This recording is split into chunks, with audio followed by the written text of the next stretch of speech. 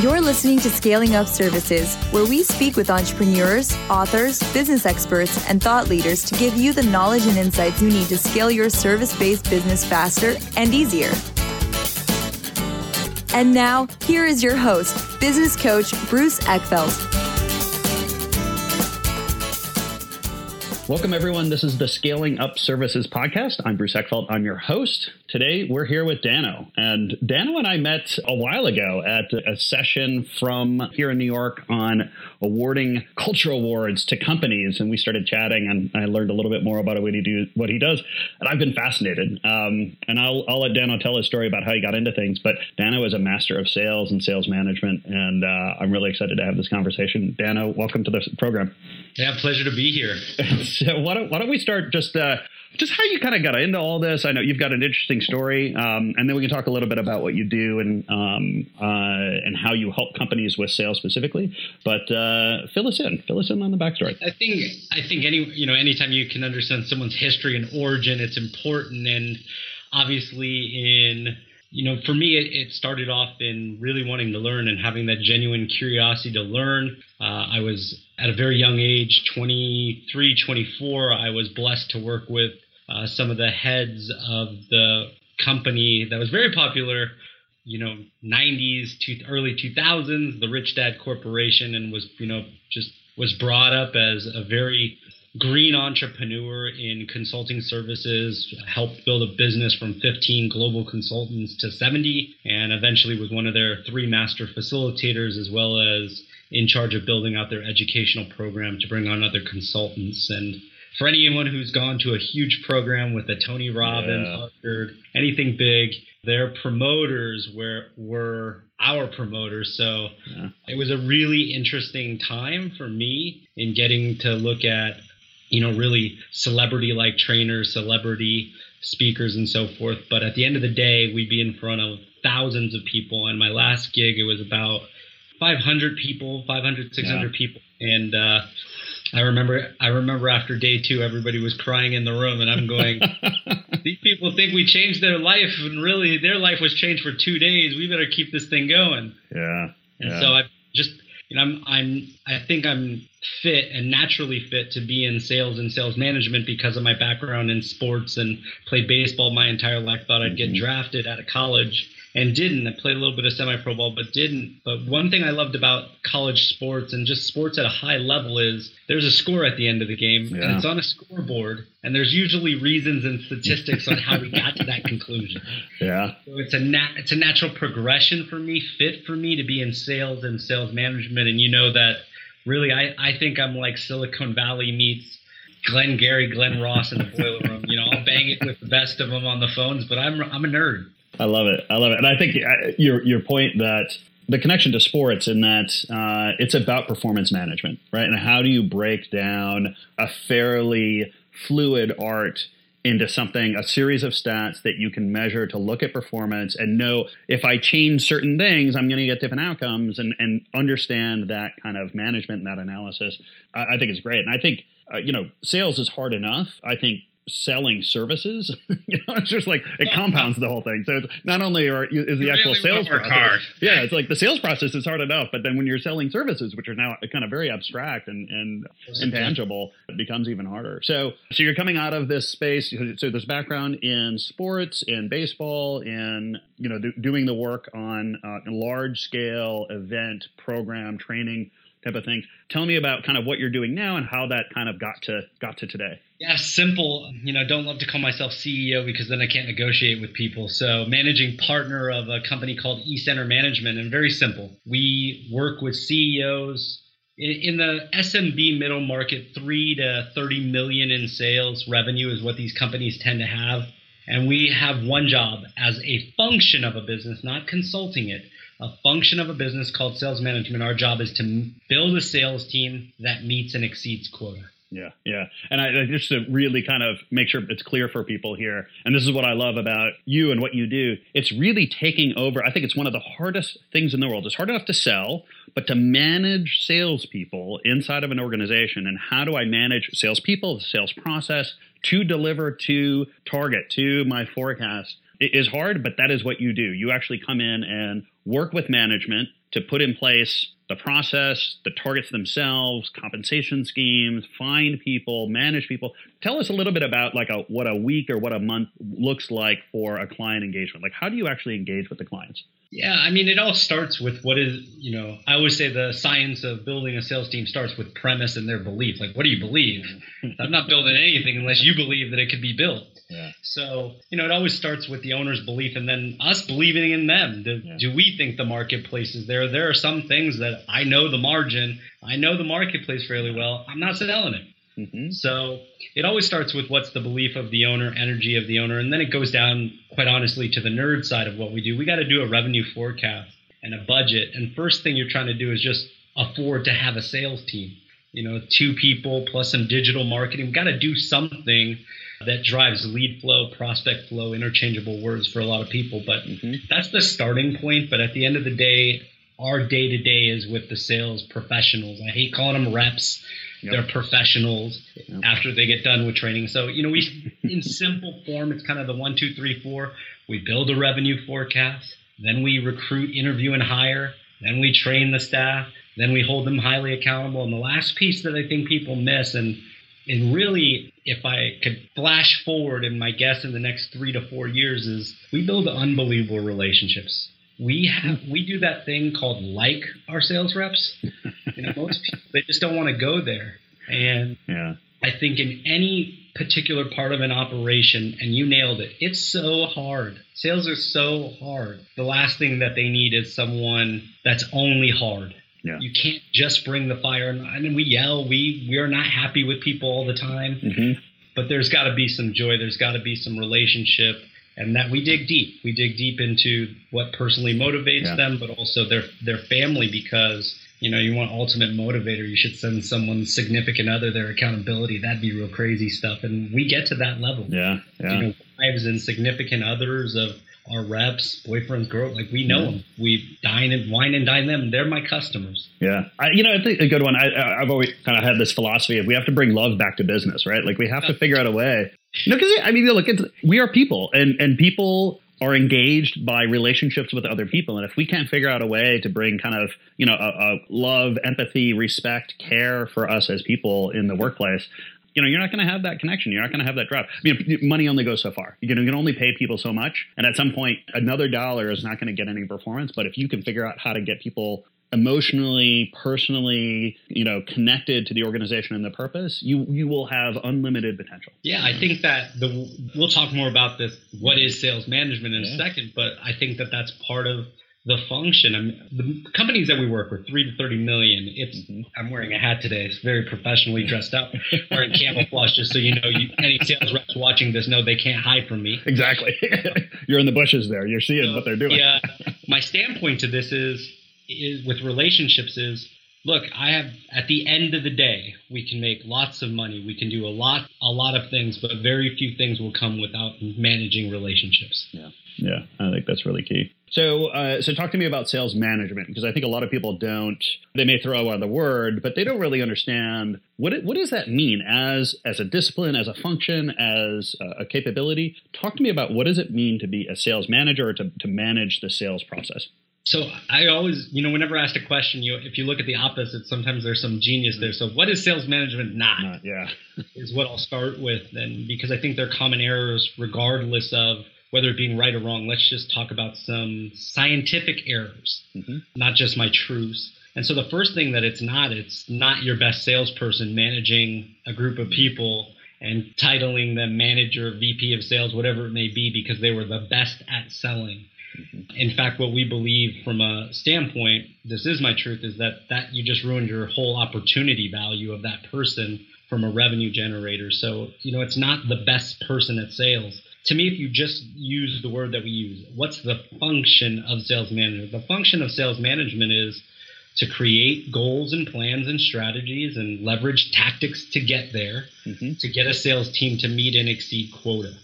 And from that, the things that we manage on a daily and a weekly basis are 3 things. Number 1, numbers.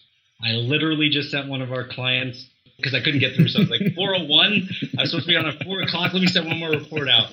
What's the literally daily report of everything entered into the Salesforce? Because you skip a day leads to a week. So I'm just with this new client. I'm just playing with their psychosis right now, because right now they know they're wrong. The sales team knows they're wrong. And what the leadership is doing, as you well know, this happens from a consulting side of things, is they're justifying the people they hire, which is fine with me. Like, hey, if you want to be held hostage by your own employees, have at it. I'm not going to exist for a long time, right? Because you'll fire me based on their performance that I never had a chance at. Yeah. So that's why we tend to build sales team. This one we're building and taking over a team. Yeah. But we're managing the daily numbers, and weekly numbers and monthly numbers and annual numbers. Why? Numbers never lie. People sometimes do. I used to say often. So I just want to if there's no ...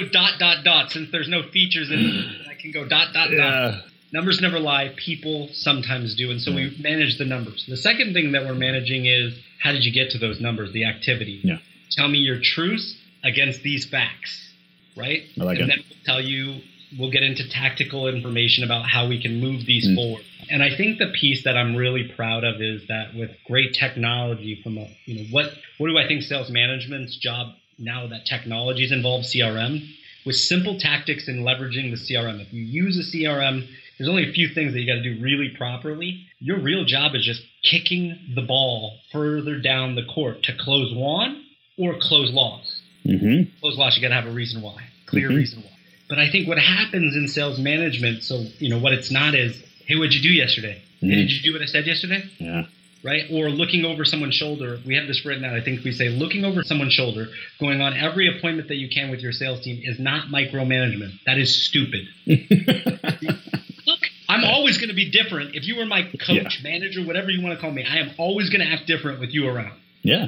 So we train and certify people. So again, you got to recruit the top talent that you can based on the budget, and be honest about what you can afford. Treat it like a sports team. You got to grow your own talent. You got salary cap. Yeah, I'm a big fan of it. Right. So it's, again, reflection of sports. So got to hire properly. And inside of that interview, you got to train people and you got to hold people accountable. My quota, I believe a great sales manager and a great function, more or less, my quota is the sales team. One of the big problems that I have right now is when you give a sales manager quota, I don't care who they are, especially if it's like 80%, which is most people's. Yeah. Their quota comes first. They will always sell before they manage. Yeah. And I think you really kill the profession of sales management when you do that, which is great because it gives me more business. But I hope that answered. There's so much dynamic, but I think, again, those are some nuggets of the function of sales management. We're the cog. Better said, a storyline way to say this. CEO yells at me to get the sales going. I yell at, because people understand when I say I yell at sales reps, motivate them, lead, teach, and inspire them to sell.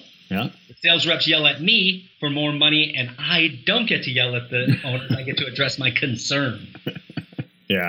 Well, and I think you hit a couple of things there that I think are really important, and I think a lot of people kind of get wrong, or at least I see a lot working with companies that are looking to grow and scale, and they're looking to scale up the sales team, or at least the sales results. And, they take their best salesperson, they put them into that management position, or at least they put them into, you're in charge of sales, go figure this out. And, to your point, not only is it typically lead to bad sales management, but you've also now lost your salesperson, right? So it's a double, like you're getting hit in both knees, not just one knee. Let's beat ourselves twice. Look, I always say this, like you really look at someone, I love the word pro, right? Profession. And usually I Google a word before I get on these things when I start to say I love a word. I don't know, I look up the definition. Look, at the end of the day, what I really like about pros, specifically athletes, or even right now in the Silicon Valley world, you play and you dabble with some really cool people, but these people who are in tech, they do things with purpose. There's such thing as the wrong code. It's one that doesn't work. Right? So the same thing exists in sales. There's things that don't work. And the one thing that does not work when you put someone into sales, where you got to lead, teach, and inspire, I go, well, what experience or school did they go to that they did all three of those? Because my schools didn't do that. I mean, it was hard enough getting to become a good leader. Most people teach. Most people don't even know how people learn, let alone to teach them. right? So how do you call yourself a teacher if you don't know how people learn visual, audio, kinesthetic? Like, you don't have a chance. Yeah. And then last but not least is you got to inspire a group that everyone thinks is money motivated. Yeah. Well, and so so a couple of questions. So one, maybe we'll start there. So talk about motivation, because I think that's a hard one for most people. And I think typically there's this kind of idea of, well, I just need to pay them more, or I need to put more of their comp as performance comp. I need to, it's going to be some percentage of either revenue or gross profit or something. Talk to me about how you approach motivation. So I think that you've got to cover things for people. Mm-hmm. You got to cover, it's like the Maslow's. There's nothing scientific about this thing. We're just following what everybody already researched. You got to be able to cover people's personal well-being. You got to understand their family justification. You got to understand their skill sets, because people aren't worth as much as sometimes they say. Because you got to make it all fit to a budget that I'm in charge of the budget. My line is I owe you. Not you owe me. I'm a sales manager. I owe you X in sales and GP. Yeah. So the first thing you got to look at in terms of motivation is what brings people just a baseline of peace. Yeah. And I think that, again, goes back to what not to do, what not to hire. Someone who's broke and has bills through the yin yang. And look, as much as I want to take care of people, that's tough because there's no peace there. Once you understand someone's peace at home and how they leverage money to some extent. And a lot of people aren't going to say this. You got to dig. Yeah. You got to dig, but be HR compliant. Right? So the things you can't do anymore. I can't even ask someone how much money they made last year and check their W-2. So right now, someone could say, I made $5 billion and I can't go look at a W-2 This is fascinating stuff. Yeah. Hey, it's just, you got to be better at your job now. I actually got to work at qualifying people from an employment standpoint. It's all right. I'm in sales. I'll be all right. So I think from a motivational standpoint, number one, what's peace? Yeah. Right. What is peace? Number two is a little secret. Since this is the show of secrets. Yeah, exactly. There is not one manager that we have met and another organization doing marketing or selling, anyone with quota. We have never seen this. With every single one of our budgets that we give an owner and a quota for a sales rep, we have a thing called activity quota bonus. So I'm going to explain this in words, but by all means, I'm going to have your audience, if they're really listening to this thing, bug the hell out of you and send a sample. I'll send the raw data. I'm very much the guy that gives my best advice absolutely up front, because most people just don't go into executing it. Yeah. So what you do is, let's say our average salary base for a 1 to 3 year experienced person, B2B sales, is about $62,000. Okay. Right. So that's the base. What we do is we take $12,000 of that dollars out of the base, and we say every single month you can earn $1,000 of this base by doing that thing called your job. Mm-hmm. Because what owners tend to do, especially if it's the owner that wears all the hats and is trying to do sales management, operations, these people. Mm-hmm. They try to only use the only two things that they know motivates people, which is sticks and carrots. Hey, if you don't do your job, you're fired. Last time I checked, it takes zero talent to fire anyone. Yeah. Number two, here's what we're going to do. We're going to run a sales contest and pay you more money to do the job that I already told you to do. Right? I'm going to pay you more to do the job I'm already paying you to do. Yeah. So at the end of the day, you have sticks and carrots. We just said, look, we got a problem here. If the only two motivators from a base compensation, not above and beyond, when we start talking about lifestyle, what I really think motivates people, just a base.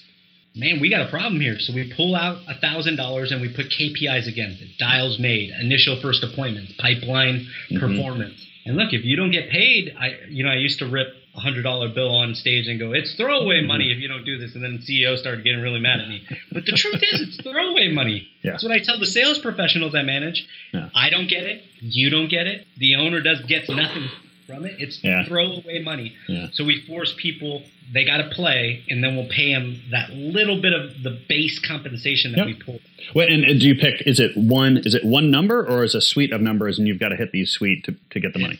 So everybody asks, is it an all or nothing type of thing? Look, so the answer is it depends. Yeah. Right. It depends on how they're performing. A lot of time, look, I don't want to take the money. I want to be clear. Yeah. If you hit your dials, but you missed your initial held appointments, which is a common KPI in a B2B environment, which I dominate, Depends, right? So we try to say upfront how we're grading every month. And here's the cool part. Every month, I could change the KPI based on what the company needs. Yeah, I think that's key. And I hope listeners are taking this away, which is you have to look at where your current performance is and what is the thing that you're trying to change or implement at the time. Yeah, it's like people creating rules like be on time by being early when everybody's on time and everybody's early. Like you don't need that rule. So I totally get that, what you're saying. I give you the last piece. So, the first piece is bring peace. Second piece is within that piece, you've got to have some kind of activity that drives some type of numbers for the company right away within their base. And the last one is this, is 7 years. I stopped about 2 years ago, partly because I was done playing with people's goals. For 7 years, I ran a free goals workshop for guys like you and I who would like that kind of thing, right? And I would I'd do a little bit of Robbins, a little bit of this, and I'd steal everybody's the best thing. And most of it, if we really studied deep, it was probably Napoleon Hills. Right? Yeah. So, and I would get to this one, and a lot of people have this, when you're trying to define most definite purpose, most definite action, the one thing, using some taglines of people. I said, if you won $10 million cash, no tax-free, what would you do with it? And for 7 years, in this order, dissecting, my goals workshop averaged around 50 to 70 people. You're at so a huge range, but 50 people. Every year, I would go around at this part, and I'd get a spreadsheet out and I'd put it up on screen because I wanted people to see how crazy we are. Every year, I dissect the top 5 things. I had to put 5 because people knew that I already knew the 3 people who would repeat. I call the goal workshop. I called them my repeat offenders coming back like there's gonna. If you don't know how to do your own goals, but I get it because I would do the same thing. Yeah. So here's the 3 things: 7 years of data in this order that most people in the room said that they would do with $10 million: travel, spend time with family, and give back. In that order. I was fascinated that time with family wasn't first, it's travel. Right? So I have my own things of why travel, why family with family, why give back. Give back is the intuitive, totally makes sense to me. Yeah. Time with family makes sense to me. The travel was unique to me. I just think people really want new. Yeah. Well, and I think it's autonomy. It's the idea that I can choose to go do something, and it's freedom, essentially. It's the freedom to go do things I want to do. I'm sure if you went destination, some people would be like, I'm going to go to Miami, or I'm going to go to Alaska, or like that is going to be hugely diverse, but I get to go do something. We have some good fights about team travel with that kind of stuff. So here's the motivation trick number 3 is know that up front. Why? Like, we're the only animal in the world that can predict potential futures. Why are you not taking this data? There's only 3 things people want. What book are you reading? There's no book in the world that says if you yell or people want more money. The book said think and grow rich. It didn't say start a business. It didn't say sell things. It said think. Think about this. So I just say think about what the 3 things. I'm giving you the 3 things that people said they would do with money. Why don't you give them those? And I think the tech companies, I always like stealing from other industries or sizes of companies. What should you do if you're a small company? I don't know what the big people do with numbers. They actually look at them. If you're a big company, what should you do? What the small people do with their business, like actually care about their people. So it's this trade of yin and yang, and this part right here of motivation. I just really think that people want to travel, spend time with family, and give back. And so rather than try to compensate for that, I compensate to where I think people have an excitement, but kind of like a super excitement. And then when they start to go, if I did that, that's crazy. And I've got people who are I do this and I'm crazy now. And they're the hardest to remotivate because sometimes I'm like, wait a minute, we're going to have to lower this guy. He's starting to make more money than everybody I know, including me. Because there's industries that just can do that. A SaaS reoccurring revenue product, you could really get some good comp for people. So I think that one of the things we've done when you sign up with us as an owner, in our agreement with you, it says to be determined, but we have a travel bonus goal. Nice. And so every year, if my team hits a certain level of sales, I just, I talk to the owners and I go, look, if you don't give me 2% of this overall stuff, you really don't like me. Because all I'm doing is going to build culture. I'm giving people exactly.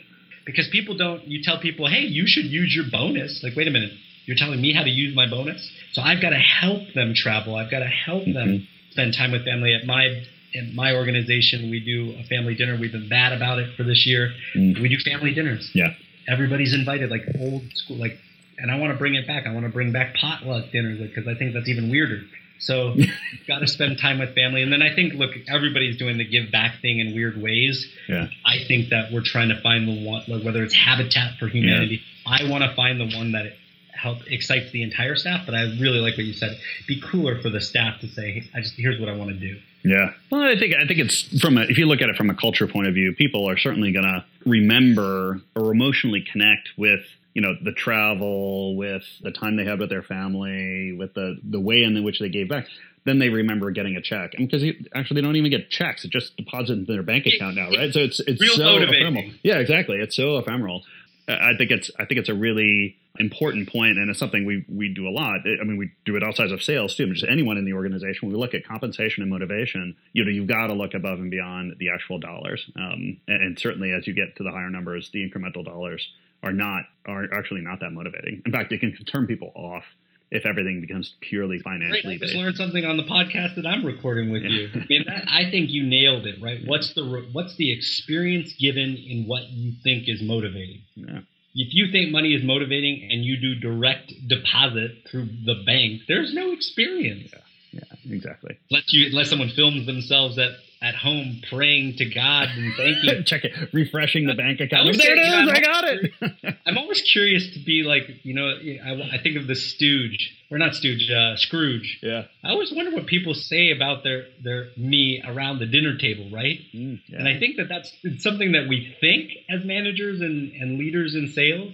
But at the end of the day, people are not thanking me. I just don't believe that. I get some great testimonials and my people love me and I love them. But I think what you just nailed, the experience that people are having, that's motivation number 3. Yeah. So I know one of the things you end up doing quite a bit is finding salespeople. How do you go about doing that? Do you have any rules of thumb, heuristics, strategies when you're looking to build a sales team? What do you look for? How much of it is, general, and how much of it is kind of depends on the company and what you're selling or the nature of the company you're selling for? Yeah, I mean, it depends, right? So I think of it, anytime we are building a sales team, if you're listening to this, I really think you got to have the positions first and understand what you're trying to accomplish. If you need to perform right away and you have the budget, then I would start to think about, and I'll use the word stealing or attracting top talent. I think you can think about those things. There's egos, and I think a positive ego for that. I think sales professionals have to have some ego to them. They've got an attitude of, or I'll use the word. They got to have some certainty to them. Yeah, mindset of success. I think that's. So the other thing is if you have the time. At the end of the day, if you have the time and you have the budget to build from scratch and really build your own and nurture your own sales team, you can take people from 1 to 2 years experience or no experience at all and get them to 6 figures in sales and sales compensation. And getting people to 6 figures in Manhattan, 200,000, 50 plus. There's just not a lot of jobs like that. Yeah. So you get people to a place of peace, and then what gets them excited and gets them out of bed, you're going to do some really good damage from a hiring perspective.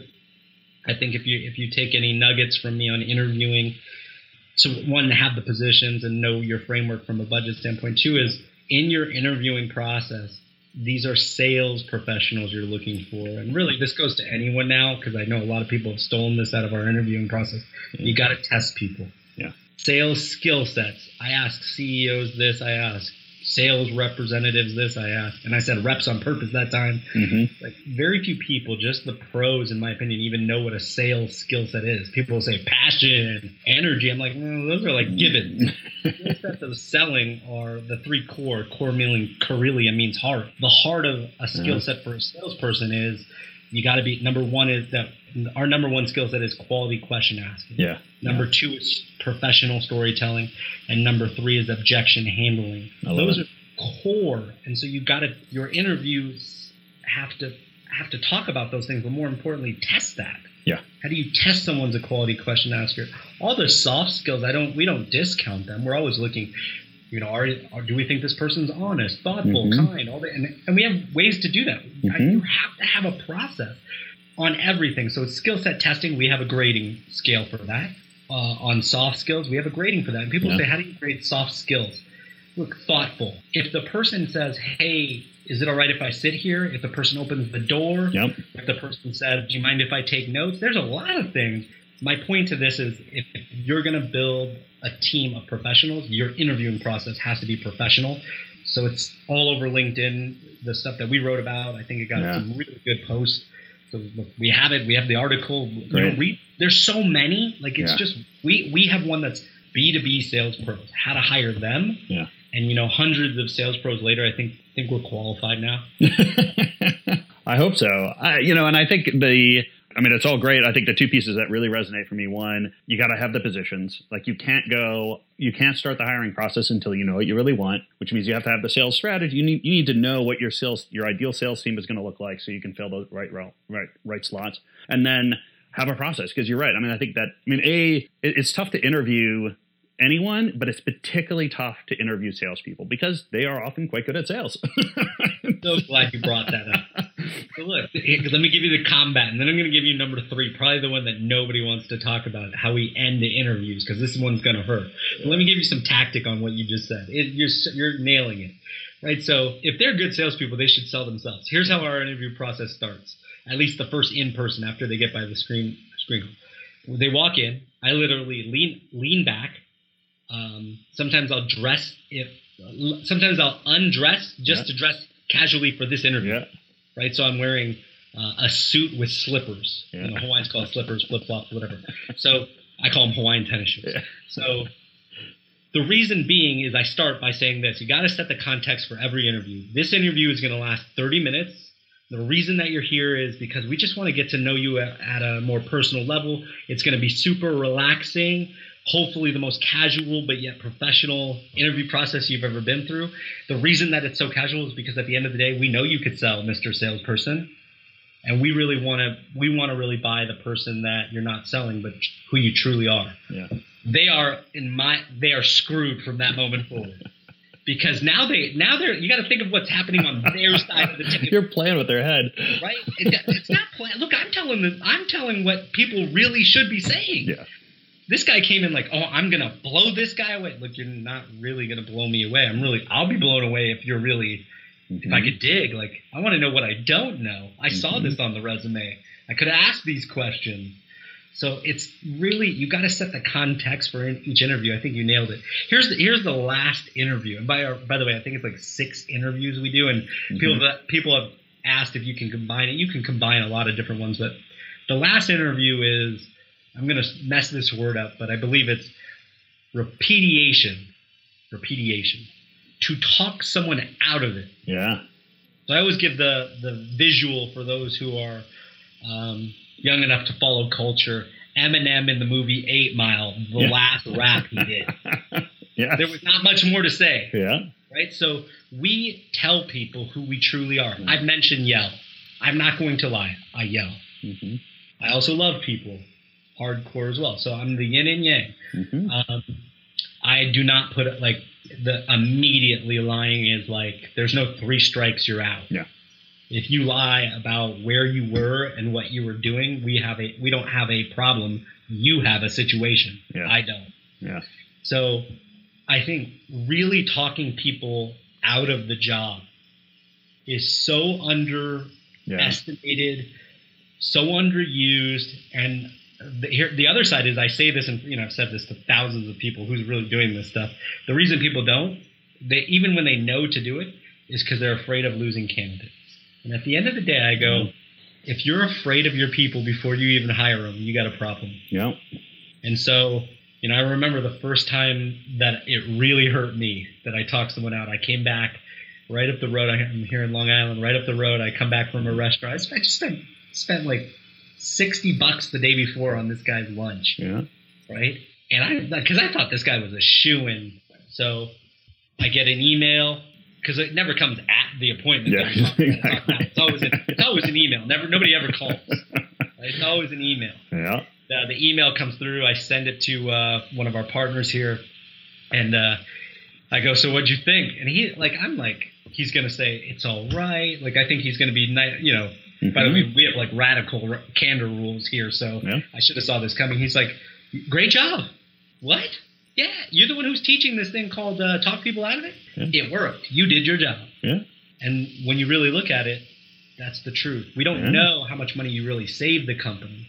You know that Bruce is good at running and operating businesses, but I'm pretty sure he has not figured out exactly how to calculate the add back of someone quitting and the compensation of educating them with a full-time employee that could have been doing something else. Yeah, exactly. Yeah, that opportunity loss is incalculable. Profit and loss. And so our last piece of how we hire is like, we are at the very end, we are brutally honest, and we try to talk people out of it. Yeah. Well, and I think that's smart, and I think that it's a really tough pill to swallow, I think, for just about every business professional.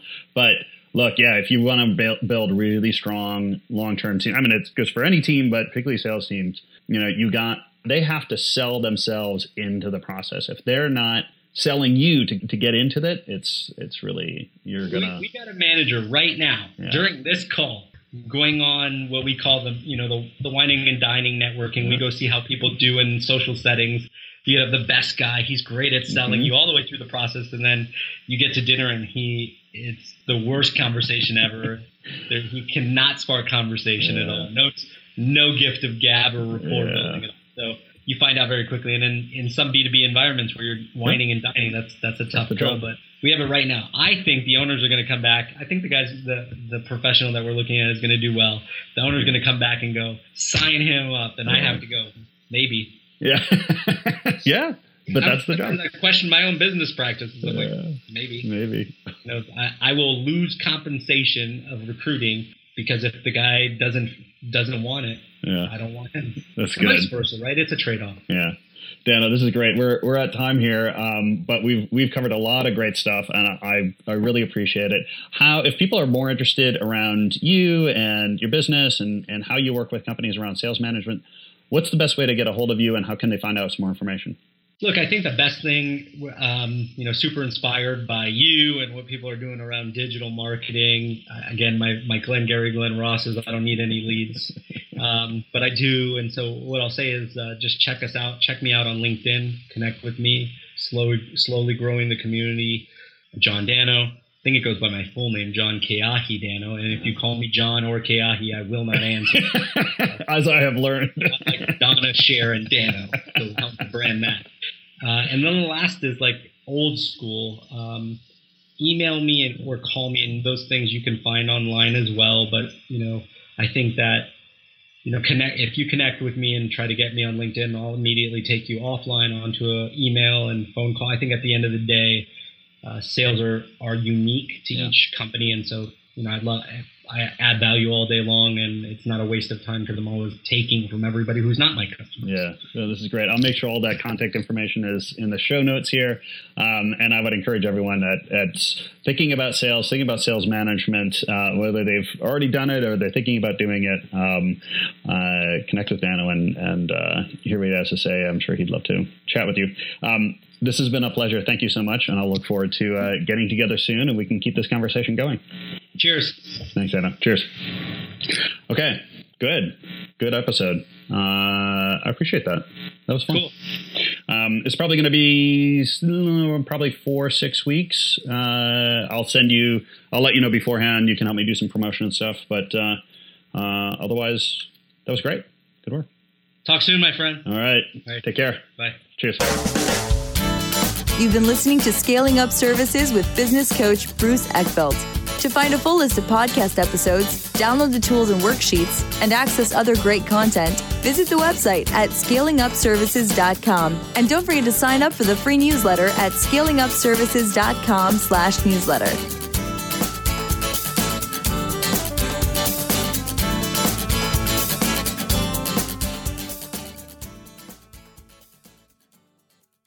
This podcast is a part of the C-Suite Radio Network. For more top business podcasts, visit c-suiteradio.com.